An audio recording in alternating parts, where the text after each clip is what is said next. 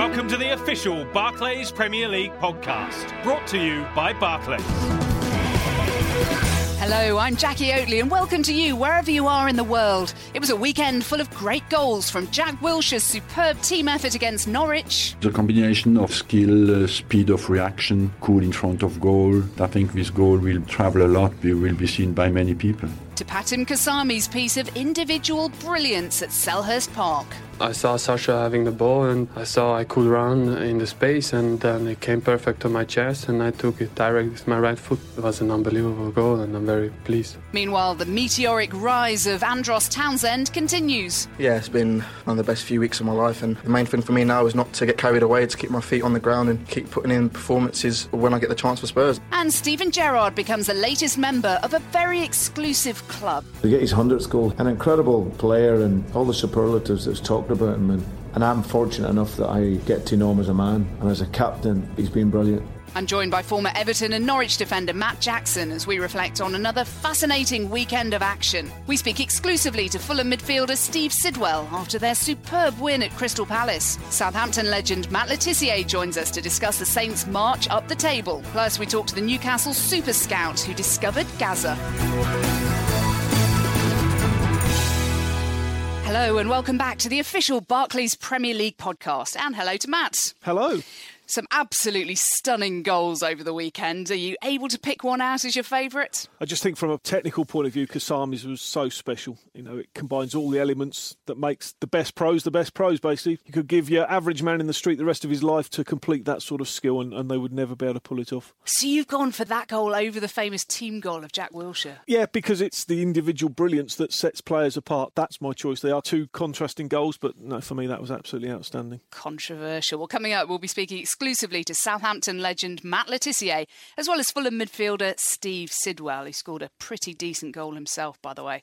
Well, we'll begin at the Emirates Stadium, where Arsenal continued their superb recent form with a comprehensive 4-1 win over Norwich to maintain their position at the top of the table. It's 12 games unbeaten in all competitions for Arsene Wenger's men. What have you made of them? Very good. Ozil really transformed them, and I think it was a transfer that almost forced upon Arsene Wenger, and he's certainly reaping the rewards from it. Obviously, the likes of Ramsey coming to the fore now as well helps a lot, and the fact that they're in a league that they suddenly look competitive in will help them as well. Manchester United struggling, Manchester City been misfiring, so that combined with Arsenal's resurgence also gives them a real chance to be competitive at the top of that table. Well, to discuss Saturday's match in more detail, I'm pleased to say we're joined on the line now by the former Arsenal centre-back, Martin Keown. Thanks for joining us, Martin. A pleasure. Well, we have to start by talking about that ridiculously impressive goal scored by Jack Wilshere, a team goal, of course. I mean, have you ever seen a better team goal than that? Well, I was in the stand behind the goal, unusually so, and it was just mesmerising. Unbelievable, the number of passes that took place, and everyone was just stunned that it ended up in the back of the net. I think from Wenger's point of view, it was a dream goal for him because he enjoys those small, short, intricate passes. And I was pleased for Jack as well, having not played for England. He played very well in the match, and it was just amazing to see the goal go in the back of the net. Santi Cazorla is another player who made an impact. He's back in the team after injury, and what an attacking trio that is, with Ozil as well and Giroud, who's playing well this season. What have you made of them? And Rosicky also coming off the bench. Cazorla I didn't think was 100% fit. He's just come back from a difficult injury. It's just interesting to see how these guys, with Ozil coming in, I think he's actually challenged the group to match his quality. And they've got players running from deep. There was a lot of concern about Giroud being a lone striker. What I like about him is he's, particularly with the Jack Wilshere goal, he's now finding his teammates. You can trust him. You play it into him and he works well, he links well now. Of course, he's scoring his goals. But there's so many options in that Arsenal midfield. And the one player I almost feel sorry for is not getting a mention is Flamini. He's the night watchman of the team. He's the defensive brain, really. Everybody can go and party, they can go and weave those pretty patterns, but he sits in front of the defence and marshals the team. And when he went off against Norwich, I was a bit concerned for a time, but then on comes Ramsey, and he, above all everyone else, has been, the difference from last season to this is truly amazing. Martin, do you think Ozil coming in will lead to a sea change in almost the transfer policy of the club? Do you think he might have been surprised, Arsene, by how much impact that he's had? Yeah, I think so. I think it underlines now the newfound confidence of the manager as well, with his ability to go after a player, play that amount of money, and for it to work. It's now seeming, Matt, that he's actually cheap. It's really lifted every member of staff. It's a completely different atmosphere now around the football club. There's a belief that why not? Why can't they go and win it? Long way to go. I get nervous when there are these pats on the back for the club because they should ignore that until such times as they win something. But you have to say, I've not felt this confident for a number of years about Arsenal. And what about Aaron Ramsey? We mentioned him briefly. A Welshman this season on fire. 9 goals in all competitions for Arsenal. Another 2 as well for Wales. And he's been absolutely delighted with the Gunners' start to the season. We've come out of the blocks, especially after the first game, which was a big upset for us. And we've started off really well and bounced back since then. And, the confidence is high. Everyone's playing with a smile on their faces and everyone's enjoying themselves. So I thoroughly enjoyed it, being out there in front of our home fans and getting a win like that and going back to the top of the league. Martin, why do you think Aaron Ramsey's come so good this season? Well, I believe now that he's taking real responsibility for the team.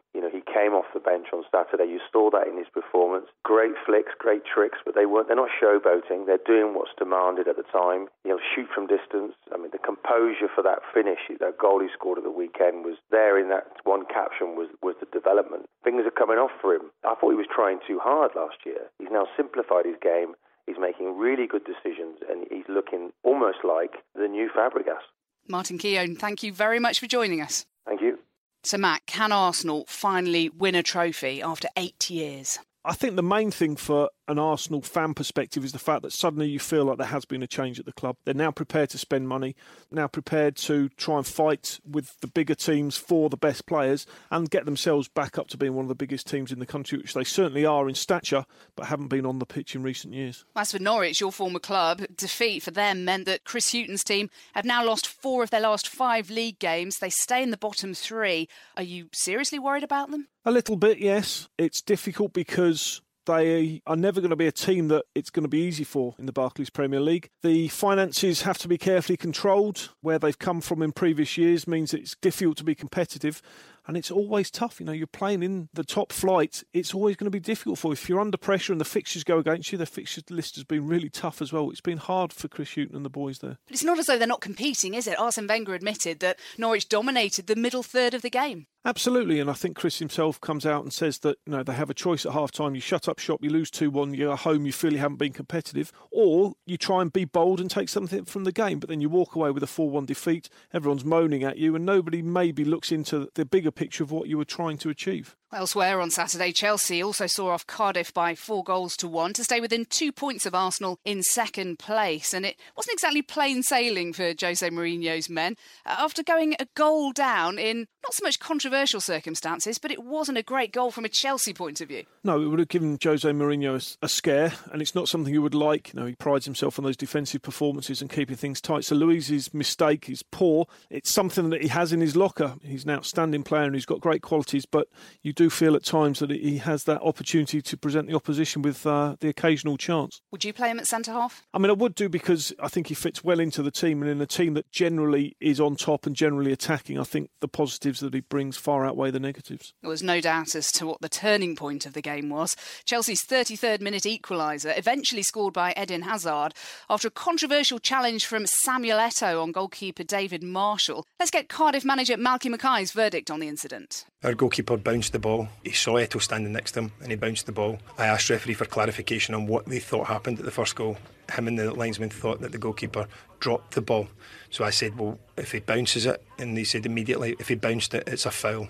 Little things change games massively, especially when you're playing against such a top team as Chelsea. Thoughts on that, Matt? The one thing I would say is that if you're the goalkeeper, Eto'o is clearly in his eye line, whether it's just pure instinct, but why bounce the ball? Why even give the opportunity to get yourself into that sort of situation? But for me, it's a huge point in the game. It's a big mistake from the officials. They're paid to get these things right. There's enough of them to see all of these incidents. They should see it. They should get it right. And who knows what the day could have been otherwise. 1-1 it was at half-time. Then the goals from Eto'o, his first in the Barclays Premier League, as well as Oscar, that wasn't a bad one, and another from Hazard sealed the 3 points. Well, let's hear from the midfielder Frank Lampard now. He says the mood in the squad is as good as it's ever been. We've got a big squad here, so I think it's important that We try and stay fresh. Manager changes it sometimes. I think we all go away. And if you get a positive result internationally, which a lot of us did, you can bring that back with you. So I think the main thing is focus and concentration. It's been 10 days where we all go off in different directions. I think it's quite good to be together, to rest, to eat together. We have some meetings about the game. And it's all about spirit and keeping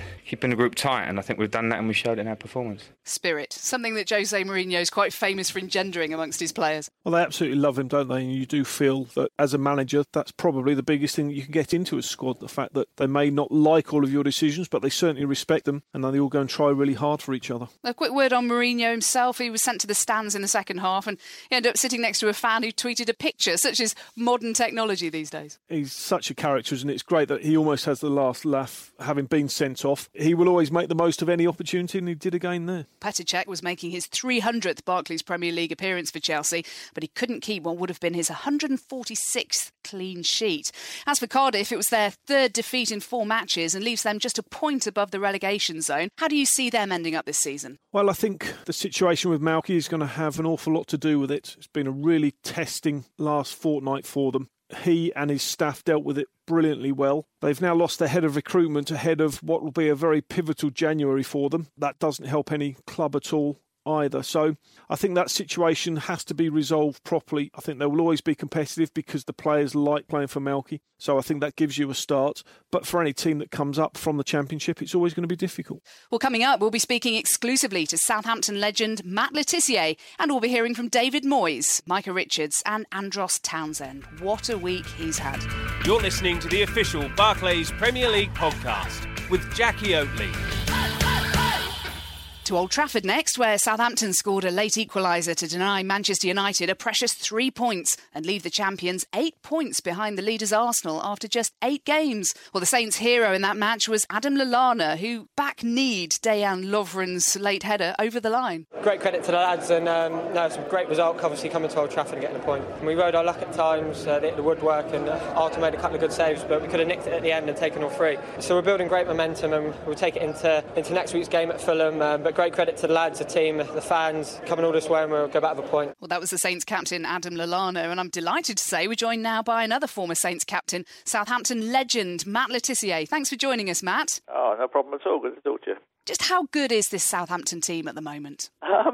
It's been a pretty impressive start. The 2 standout results were obviously the draw at Old Trafford and the win at Anfield. You know, we've had a couple of games at home where we were maybe expected to win against Sunderland and West Ham, which we didn't take full points from. So it just seems at the moment our style of play is probably suited better to playing away from home or playing against the big sides that we're not expected to beat. We kind of struggle a little bit when we're expected to take the game to a team at home at the moment. That's the only downside, but it's been a fantastic start. Hopefully we can keep it going. Well, one of the stars of the start of the season has been Adam Lallana, who we heard from just now. He's come through the academy. Just how good a player is he? Adam's an excellent player.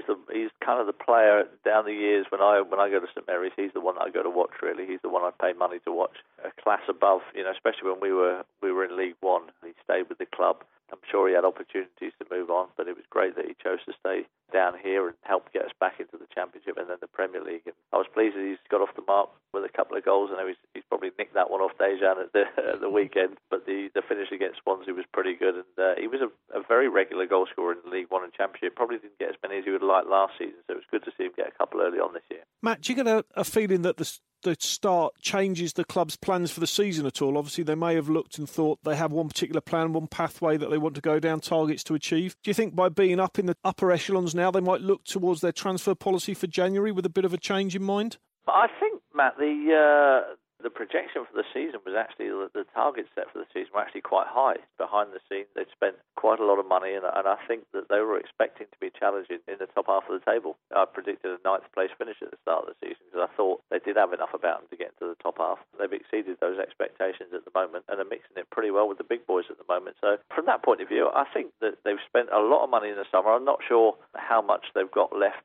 in January if they want to go and strengthen and kick on and maybe push for for a European place. But it's fantastic as the Southampton supporters to sit and look at the league table right now.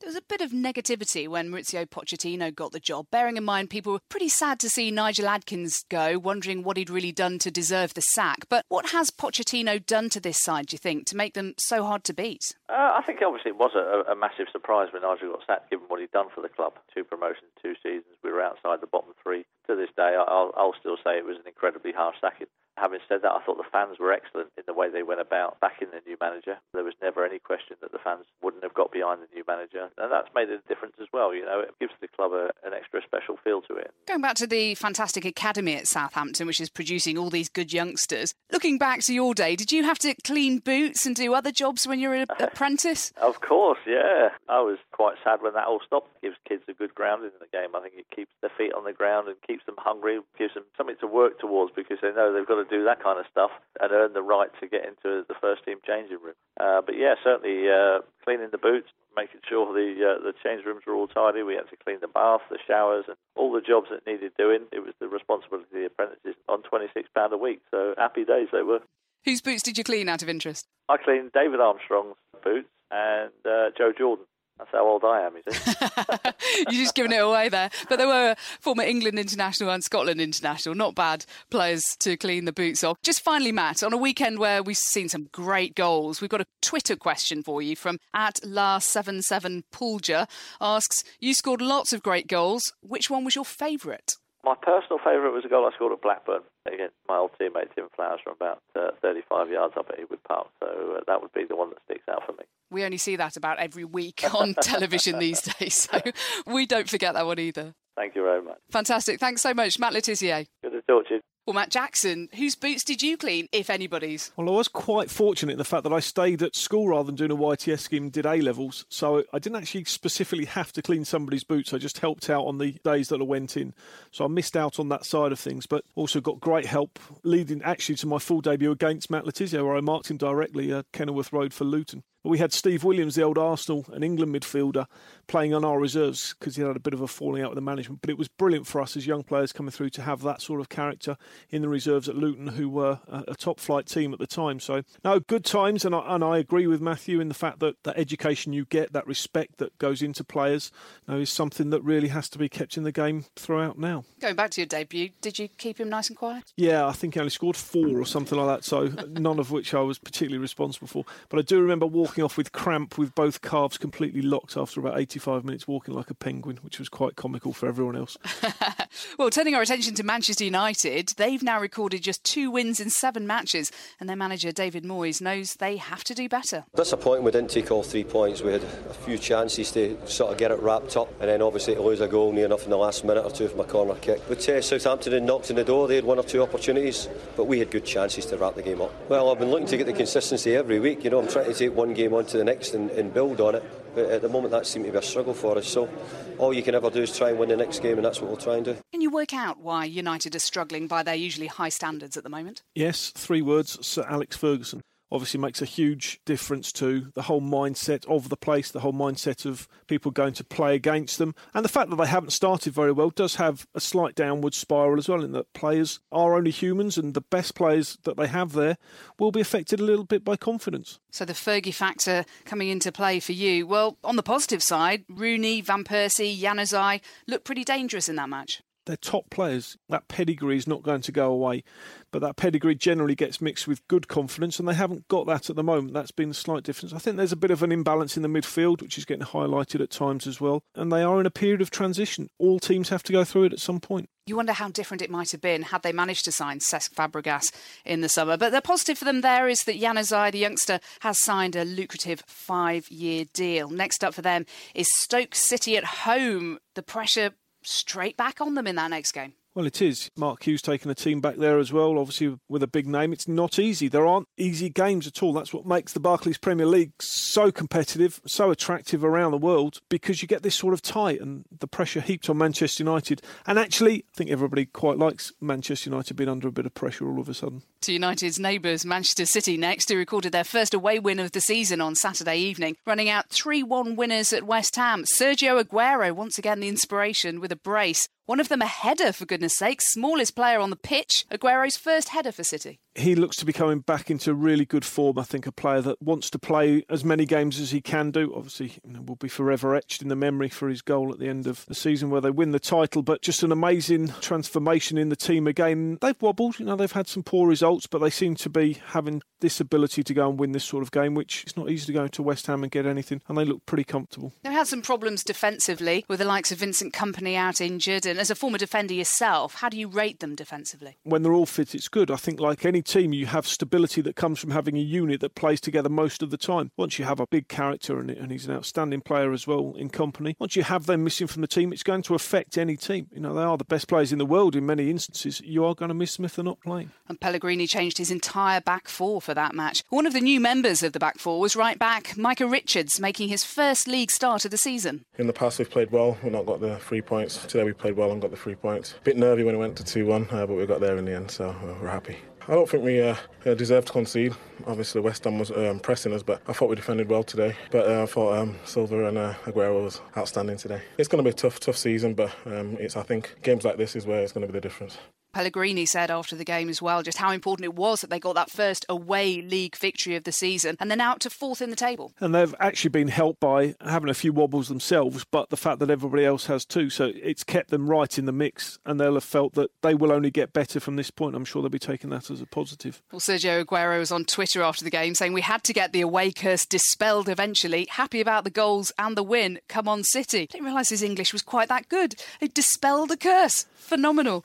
Well, as for West Ham, this was their third home defeat in the league this season and leaves them just a point above the bottom three. Manager Sam Allardyce had no real complaints about the result. Manchester City were very, very good, and because they were so good we couldn't get anywhere near our best, and I think that it was only when the fear left us, because I thought that we played with a lot of fear and too much respect in the first half, which I didn't actually expect today, but actually that's what happened. Manchester City's goals were given rather than earned, and in the end we paid the price for that, even though we gave a spirited fight back when we got to 2-1, showed what we could do for a period of time, make Manchester City's defence look a little bit shaky, but unfortunately far too late. Well, Sam again played without a recognised number 9, with Andy Carroll still out injured, possibly only until next month. Chose not to bring new signing Carlton Cole off the bench. How much longer can they go on like this? Not that much longer, because results dictate you have to keep changing things, you have to keep trying things. The Carlton Cole situation probably sums up where they are. Never an ideal situation to have to bring someone back in those circumstances. Once you've made your decision and moved on, very difficult to go back again. In Sam's eyes, probably January can't come quickly enough, get some money spent. And they're in one of those situations now where the next 2-3 games is going to be really critical for them. The problem they had, of course, was with the financial fair play. They've got the money to spend, but they're not allowed to because of the wage bill. So it really has hamstrung him. And talking of which, they really need the injured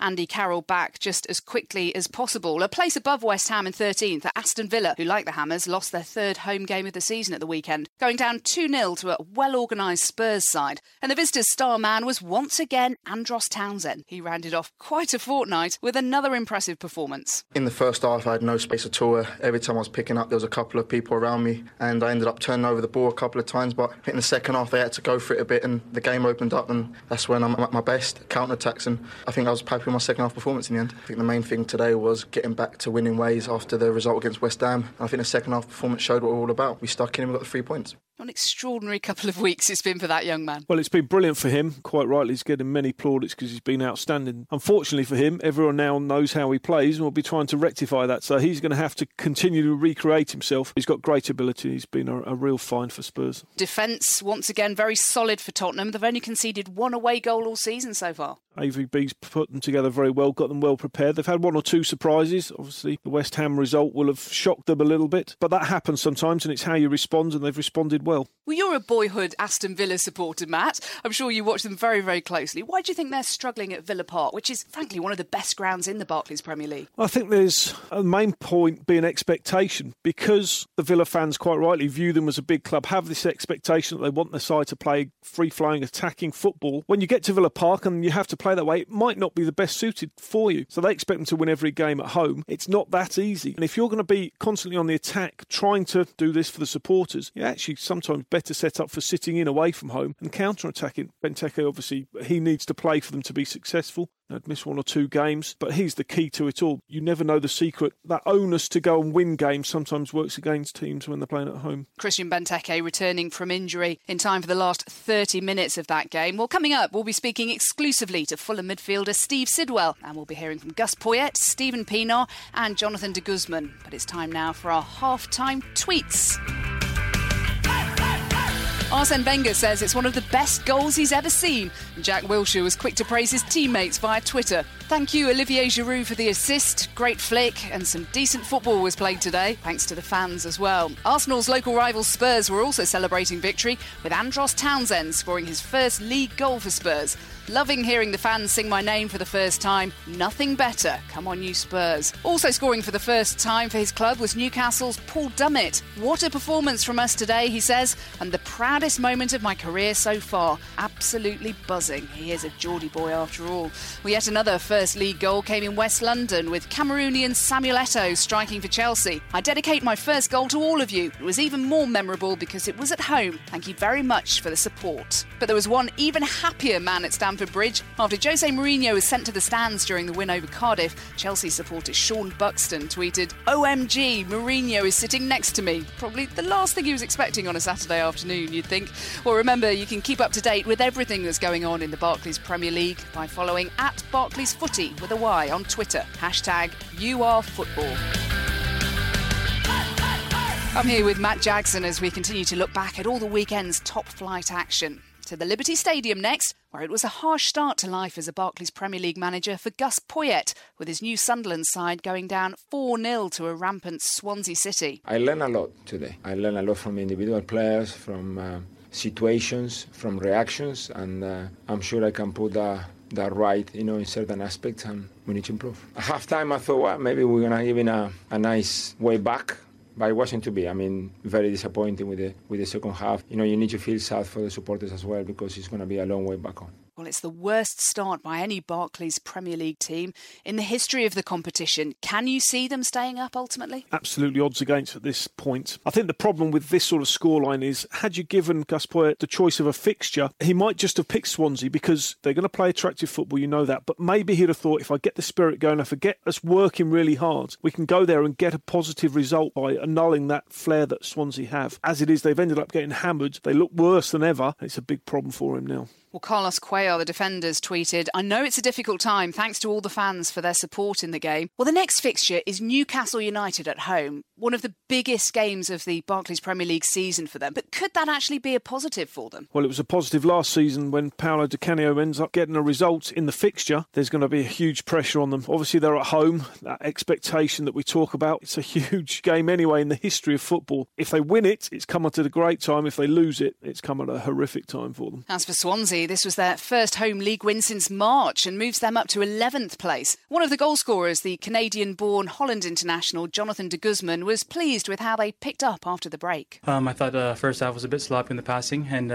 they tried to get the counter-attack on us. I think it was 0-0 first half. And I think in the second half we just put the tempo up a bit more, and we got our goals from there. It's just a matter of scoring our first goal and getting the first goal of the game. And, with the confidence that we have on the team and the creative players that we have, that it was just easy from there. 3 goals in 7 minutes really blew Sunderland away, and that looked a lot more like the Swansea that we saw last season. It was always going to be difficult for them, and they've been excellent in the way that they've played. I think they've continued to try and play in the same way. There was obviously 1 or 2 issues over the management, various things that were going on through the summer. They seem to have overcome that. Players seem very settled and very happy. They look a good Barclays Premier League team. Yes, the manager Michael Laudrup saying that he was approached by an intermediary about his availability potentially for the Chelsea job before Mourinho got it. Well, Wilfred Bonney scored a welcome goal from the penalty spot for them. Extraordinary to think that it's their first penalty they've been awarded for 56 Barclays Premier League games. Even more surprising given the kind of attacking players they've got with the pace of the likes of Nathan Dyer. That's exactly the reason, and you think the creative opportunities that come their way. But it might also be one for the statisticians to point to slightly bigger clubs maybe getting more decisions. Oh, controversial from Matt Jackson. Moving on, fighting it out for survival along with Sunderland, Crystal Palace and Fulham Fulham, who came head-to-head at Selhurst Park on Monday night. Palace took an early lead, but then a couple of wonder strikes from Pajtim Kasami and Steve Sidwell inspired Fulham to an emphatic 4-1 win. And I'm delighted to say we're joined on the line now by one of those goal scorers, Steve Sidwell. Thanks for joining us, Steve. No problem at all. We only really like to have people on this show who've scored wonder goals in the previous 24 hours or so.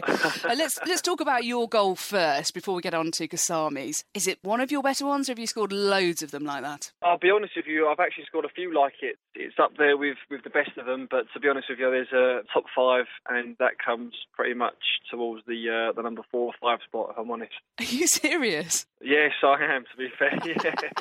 I thought you were going to say, well, no, I've got to be honest with you, Jack, that's definitely the best goal I've ever scored, but you reckon only top 4 or 5? No, I've scored some belters, so if you want a DVD, I'll send you a copy. You're not allowed to count ones in your back garden, though, Steve. That's the only thing. No, I'm not including that training or pre-season friendlies, unfortunately. It's only games that count. OK, well, have you then, in all honesty, Stephen, scored a goal like Kasami's? I've not scored a goal like Kasami's, and for me, it's the best goal that I've actually seen live, let alone playing. I mean, I've been fortunate enough to be at stadiums and seen some cracking strikes and individual goals, but that, for me, was the pick of the bunch.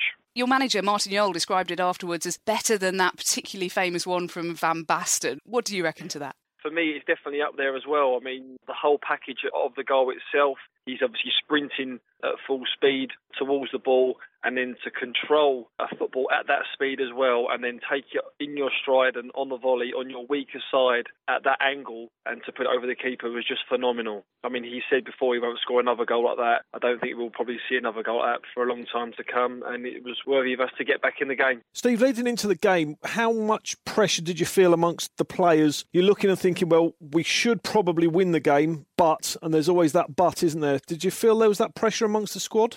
Yeah, definitely. We put ourselves under pressure, to be honest with you. We come off, obviously, 2 weeks ago before international break with a great result at home against Stoke. And we knew that if we could build on that with back-to-back wins, it would shoot us up the table. So we set our stall out early to make sure that we actually didn't lose the game, whatever the circumstances were. Unfortunately, we went a goal down, which was going to make it harder for us. But we dug deep, as we do. And we've done that over the year, to be honest with you, when we've had to put ourselves under pressure to get results. We did last year a few times. I remember Newcastle at home, QPR at home, Tottenham away. There was games where we had to go and win, and we've done that. We produced the goods. I was at your game against Stoke when you'd probably admit, as your manager did, that they were the better side for large periods in that game, maybe a little bit unlucky with a penalty decision or two. But you won that game, crucially. Did that do something for you mentally and give you some added belief? Yeah, of course. I mean, goals change games, and when you win games, it boosts confidence. And it was vital for that before the international break, because if we wouldn't have got a result the 2 weeks after that, when players are away on international duty, it would have been a pretty low camp. So it was quite a bubbly place. It was a great spirit to go into a Palace game where we, as you say, you can't take it for granted that you're going to get 3 points there, but we was pretty confident if we stuck to our game plan that we'd come away with 3 points. And now we go to a tough Southampton on the weekend to try and keep that run going. Where do you think realistically this squad should be placed in the Barclays Premier League? Do you feel maybe you could push on towards a top 10 finish, or is that asking a lot? No, I think it's very hard to call that. It's a good question, because I think this year is probably going to be one of the most competitive leagues in recent histories. I mean, if you look at it just so far, the opening 7-8 games, you've got teams beating the top boys, and where beforehand there was a big gulf in the top 4 to 6 teams to the rest of the league. I think that's closed now. I think a mid-table finish would be ideal for us, and if we can build on that, then fantastic. Well, you'd like to build on that away at Southampton, but that won't be very easy, will it, given the start they've had to the season? What have you made of them? Yeah, I've been very impressed. I've watched them a lot last season. I like the way they played football last year. They've gone about their business well in the summer, and they fought fantastic. So far this season, they're looking great, playing some great football. Obviously, there was a lot of scrutiny, wasn't there, when they changed managers at that period last time. But obviously, it's proved its weight in goal at the moment. So it's going to be a very tough game. But as I say, we're full of confidence, and we're going to go there with the belief that we can come away with some points. Well, Steve Sidwell, good luck, and thanks very much for joining us. Thank you. Well, as for Palace, Matt, it was their 5th defeat in a row, leaves them 2nd from bottom and 5 points from safety. They changed a lot of personnel in the summer, and the manager in Holloway has admitted that perhaps he brought in too many players, and it's really affected the team spirit. It's the hardest thing that newly promoted teams have, is how to spend their money. Very often they can't spend it. That was a problem Malcolm Mackay was having at Cardiff. It was tough to get deals done because players don't look on you as an attractive option. And as he's now finding out, if you bring too many in, that mix is wrong and it suffers on the pitch as well. Is that something they can get back quickly, though? I mean, what do? Go out paintballing and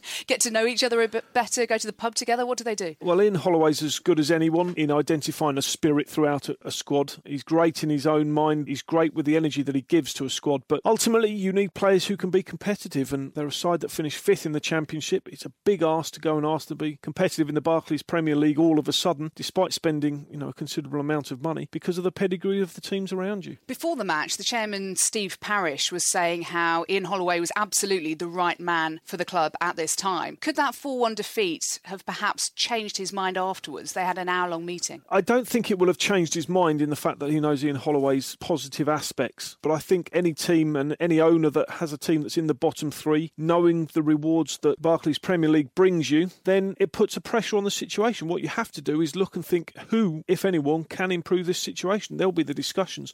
Palace are where the majority of people in football would expect them to be at the moment. The question is, are the 3 teams worse than them this season? Well, next to St James's Park, where Liverpool twice came from a goal behind to draw 2-2 with 10-man Newcastle. Steven Gerrard scored the visitors' first goal from the penalty spot, his 100th Barclays Premier League goal. We'll talk more about that match in a moment, Matt, but first of all, a word on Gerrard's century of league strikes. What a servant he's been to Liverpool. Yeah, he's been absolutely outstanding and a phenomenal professional. His attitude to the club, to playing the game, has never wavered, to his country as well. Just a top professional. You have to listen out to our Twitter quiz question relating to Steven Gerrard and his goals.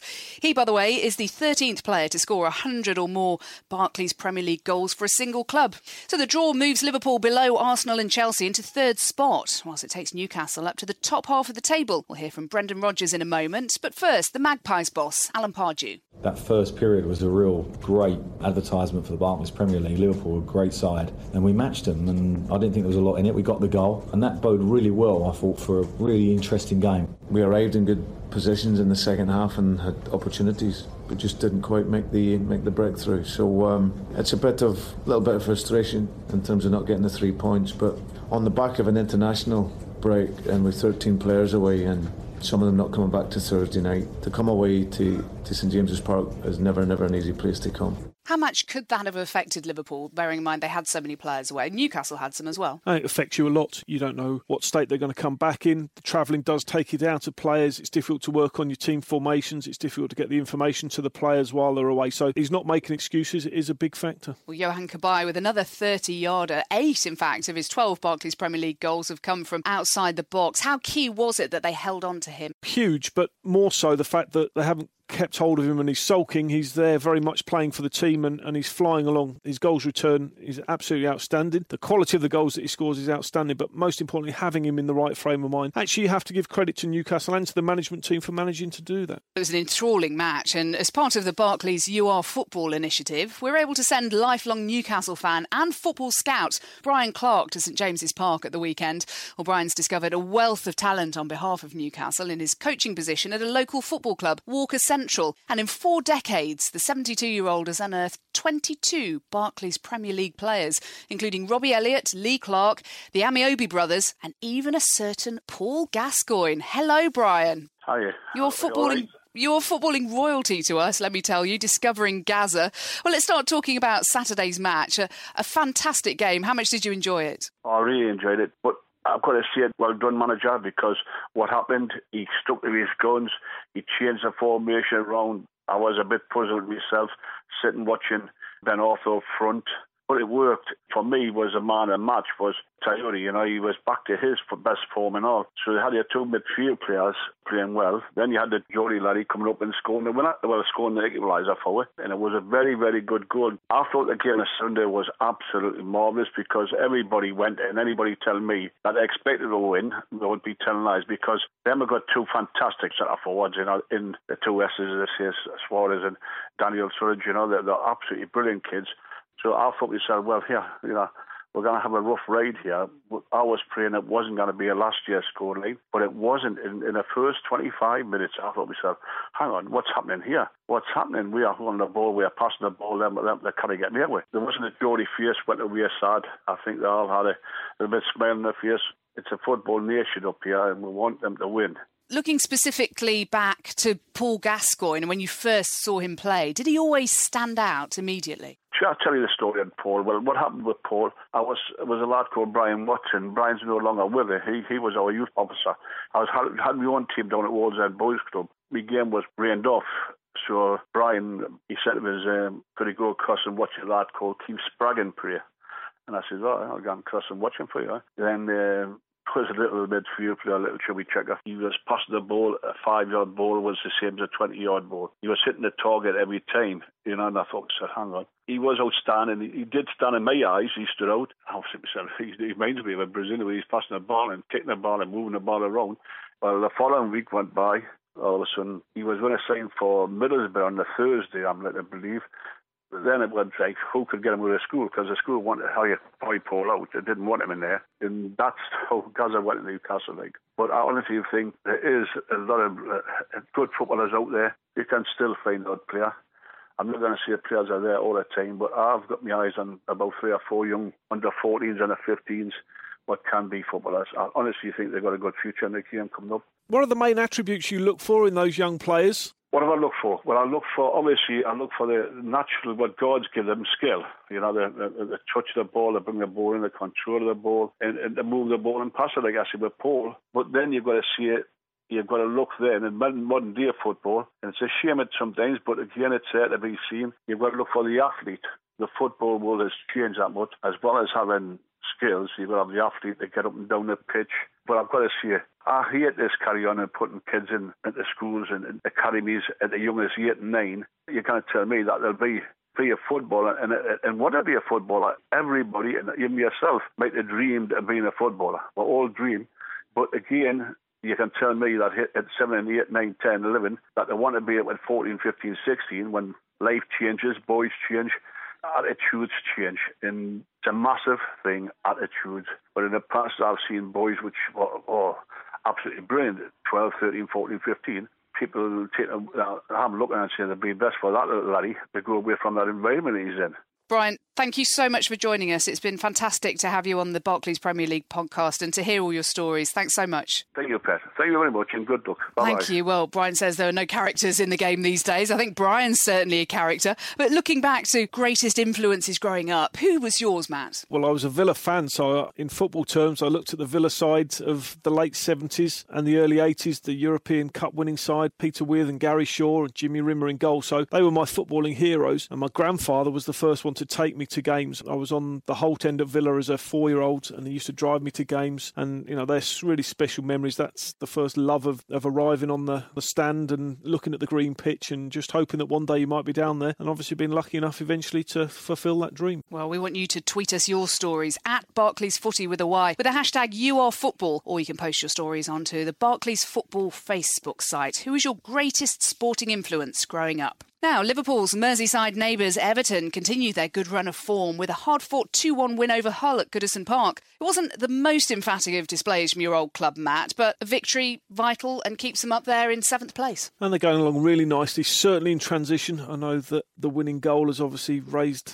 a few question marks because it was essentially a long ball goal, which Roberto is not a great advocate of, but he does like winning football matches, and I'm sure he'll forgive the boys for that. I think he might just. Well, let's hear from the match winner, Stephen Pienaar, who netted just 10 seconds after coming off the bench. It was a lucky touch, but at the end of the day it went in, and I'm happy we got all 3 points. After the last 7 weeks, it was something that I worked hard for and finally pay off. Get a few minutes just to get used to the tempo of the game again, but like I said, to get a goal and a win as well, it's something I'm really happy about. Well, that was quite an impact, but just how important is he to the side now that he's back from injury? Very important, because he's a player that likes to move the ball through those midfield areas, can take up clever positions, combines fantastically well with Leighton Baines down that left-hand side, but as he's shown there, has important goals in him as well. A couple of questions for you on Gareth Barry. Was he offside for the Morales goal, i.e. do you think that he touched it on the way in? I think he was offside technically. I can see why it wasn't given. It's one of those controversial grey areas, so some go against you, some go for you. So in that respect, they've got away with it. I thought he was lucky with his tackles. I think on another day he could quite easily have been given 2 yellow cards and would have been off the pitch. But they are the ups and downs of football, and this time it went for Everton. There's a tweet afterwards from Romelu Lukaku, said, "Good win for us today. It was hard, but great team performance. On to the next game. Thank you for your support." As for Hull, it was their first defeat in 5 matches, but they remain in the top half of the table after promotion in the summer. They were unlucky not to get anything out of this match, do you reckon? Yes, I think they all feel that way, although probably by their own admission they've had games that they've ended up getting something out of that maybe they didn't deserve. So they're doing really well. I think they can consolidate from this point. I think they'd have been absolutely delighted to be on 11 points after 8 games. They've got a good squad, they've got a good togetherness. Steve Bruce very positive in all of his interviews, and they're doing absolutely fine. Well, finally, we round off our weekend review at the Britannia Stadium, where Stoke and West Brom played out an uneventful, frankly, 0-0 draw. And the Baggies manager, Steve Clarke, felt his team did more than enough to leave with all 3 points. The game was competitive, but I think the more clear-cut chances were certainly ours. You know, when you go away from home and the home goalkeeper's voted man of the match by, I think, everybody in the stadium, it tells you that you've been the better team on the day. So Stoke will be grateful to their goalkeeper, and we're customer luck. And so obviously it's disappointing. We should be leaving here with 3 points, but we'll take the hard-earned one. Well, Asmir Begovic was one of the key players in that match, the Stoke City goalkeeper, as was Stefan Sessegnon, who might well have beaten him. Well, yeah, it's his job to keep them out, but he came off the back of a fantastic week where he'd gone with Bosnia-Herzegovina to the World Cup. So amazing from a football point of view for him, and he was absolutely excellent on the day. Stoke City have now failed to win in the last 5 league games. They've scored just 1 goal in that time. And I think that last line there probably proves where they're falling down. They have an England striker, ex-England striker, in Peter Crouch available, but he hasn't been picking him. Why do you think that is? Well, managers see players on a daily basis. They see their return in training. They get to gauge their fitness levels. So very hard to second guess, the people who are in and around the clubs all of the time. I think Stoke have been in this position really for a number of years now, where they're really well run. They've got a good squad of players, but it's just how they develop to go on to that next level, just to come out of the Tony Pulis way of playing, as it were, to develop into something that Mark Hughes is trying to make them. Well, they have a certainly fascinating fixture up next, away to Manchester United. Mark Hughes taking his current club back to his old club. That's a 3 o'clock kick-off on Saturday. Elsewhere in the lunchtime kick-off, Crystal Palace struggling like mad at the moment against Arsenal, who absolutely are not. They're flying. Liverpool at home to West Bromwich Albion. Norwich at home to Cardiff. Aston Villa, your side, at home to your former side, Everton. In the evening kick-off on Saturday, Southampton versus Fulham, who've just won their last 2 games in a row. On Sunday, Sunderland at home to Newcastle. What an enormous fixture that is in the lunchtime kick-off. Followed by Tottenham against Hull. Swansea City are at home to West Ham United. And Chelsea, one of the title contenders, against fellow title contender Manchester City. Now, if you can, Matt, try and pick just 1 or 2 out of that lot. Well, I think the 2 games on the Sunday, the time where Derby, always a colossal fixture, but the way Sunderland are at the moment, it's got huge importance for them. And any time 2 heavyweights come together, Chelsea against Manchester City, also on Sunday at 4 o'clock, should be a phenomenal game. Now I'm going to ask you some questions. I'd like you to give me some very, very brief answers, OK? Can struggling Palace take any points off Arsenal, who are frankly flying? No. That was quick. Can West Brom maintain their unbeaten away record when they go to Anfield? Also no. That's 2 words. Will Manchester United keep a first clean sheet in 5 games against Stoke? Yes. Can Sunderland get their first win of the season in the huge North East derby on Sunday? No, because I think the pressure will be too much for them. And finally, can Manuel Pellegrini's Manchester City side inflict a first ever league defeat at Stamford Bridge for manager Jose Mourinho? Yes, but they'd have to play exceptionally well to do it. Wasn't quite yes or no, but that'll do for us. Why don't you tweet us your weekend predictions at Barclays Footy with a Y. Thanks so much for your company, Matt. Before we go, have a go at this week's trivia teaser. Steven Gerrard's strike for Liverpool at St James's Park this weekend was his 100th Barclays Premier League goal for the club. We want you to tell us which player has provided the most assists for Gerrard's goals. That's a tricky one. If you think you know the answer, tweet it to at Barclays Footy or post it onto the Barclays Football Facebook page, and we'll reveal the answers on the site later on in the week. We'll be back next week to cast our eye over another weekend of top flight action, including a must-win match for David Moyes' Manchester United at home to Stoke, a huge North East derby between Sunderland and Newcastle, and a top-of-the-table clash between Chelsea and Manchester City at Stamford Bridge. But until then, from Matt Jackson and from me, Jacqui Oatley, goodbye. You've been listening to the official podcast of the Barclays Premier League, brought to you by Barclays.